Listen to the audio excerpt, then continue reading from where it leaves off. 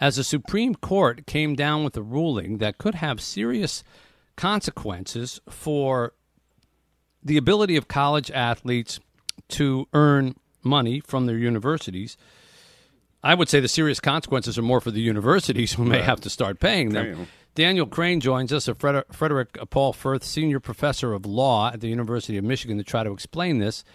Daniel, thank you for coming on with us. Good afternoon, Mitch. Good to be on your show. So this is not the ultimate Mount Olympus moment where the Supreme Court says athletes must be paid, et cetera, but it did push us in that direction. Explain to our audience what it was. Sure. So there's been litigation pending for a number of years now by athletes against the NCAA over the NCAA rules that restrict the school's ability to pay athletes for their services, basically. And today's decision related to a finding by the federal court in California that those rules were anti-competitive to the extent they didn't allow schools to pay athletes for their full cost of education-related benefits. So the Supreme Court unanimously agreed with that decision and held now that the NCAA rules cannot be enforced to the extent that schools are now free to pay student athletes for everything related to their education. The issue that was not addressed today, because the student athletes dropped it before it got to the Supreme Court, was whether the schools should be allowed to pay student athletes even beyond education-related costs. So, for example, can you offer cash to the Michigan quarterback to sign with Michigan? Well, Justice Kavanaugh wrote a concurring opinion, and he said this: the NCAA is not above the law. The NCAA couches its arguments for not paying student athletes in innocuous labels, but the labels cannot disguise the reality. The NCAA's business model would be flatly illegal in almost any other industry in America. That's pretty damning. And it was, by the way, a 9-0 decision. Does that portend for future cases that could push the doors wide open on this? Well, I'm sure that the plaintiff's lawyers are reading that Kavanaugh concurrence closely. He certainly gave them the green light to bring that case, which they had brought. They just kind of abandoned it. But nothing stopping another set of plaintiffs from bringing the next case here. I think it is important to note that that's one justice. 8 other justices joined a much narrower opinion. They didn't want to reach out and decide that issue today.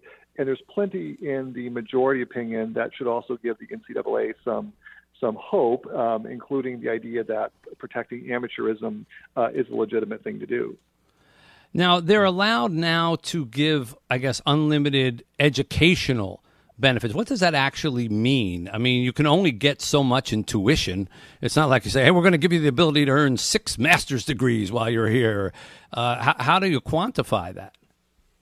Right. So that's, I think one of the things the NCAA argued is that if you allow schools to pay for anything that's arguably education related, that they can start giving student athletes a Lamborghini to drive to practice. And Justice Gorsuch's opinion actually talked about the Lamborghini issue and basically said, look, if you think that's a problem, you can go back to the district court and get clarification on what the restrictions would be. But things that are more practically in play are things like academic tutoring or paid post-eligibility internships, or scholarships for graduate or vocational school. So those were more the kinds of really education-related costs that under current NCAA rules, schools were limited in offering, and those have now been opened up by this decision. Does food constitute an educational thing in that, or is that a totally different subject? I know a lot of athletes say they can't even eat, during some periods of the year. So is that constituted in that? Yeah, I think that room and board was definitely included already, and so you could offer them anything that goes to what they need to live and to buy books and to get tutoring, anything arguably related to their getting an education. The thing that's left out, of course, is purely cash to recruit the best talent. And that's an open issue under Justice Kavanaugh's concurring opinion, and I fully expect to see that one litigated next. How, if at all, will this affect those recent decisions in different states that are allowing athletes to have their images sold. In other words, an athlete can come in and be the face of a car dealership in town, or the face of a line of cosmetics, or whatever it is, and earn that money in places like California, I think Florida. There are a number of other states that have adopted that. Right. And there was an earlier antitrust decision that didn't go to the Supreme Court, but did go to the Court of Appeals out in California, that had actually found that the NCAA cannot restrict image and likeness sales by players, but up to a certain limit. And so the question now is whether those limits should be lifted as well. Well, I guess that's still to come. But this was a good day for that case, and I guess if you want to go to school as much as you want, and maybe now start living in a luxury apartment, because they could say, well, housing is good, so we can offer our athletes, the penthouse floor, because they got to have a place to live while they study. Maybe that becomes a bargaining chip in trying to get recruits, as opposed to saying, well, you all have to stay in the same dorm. I guess if they want to spend money and try to show it that way, could schools basically say as a recruiting tool, come to our school, and we'll put you up in this very special luxury apartment because you have to have a place to live in order to study?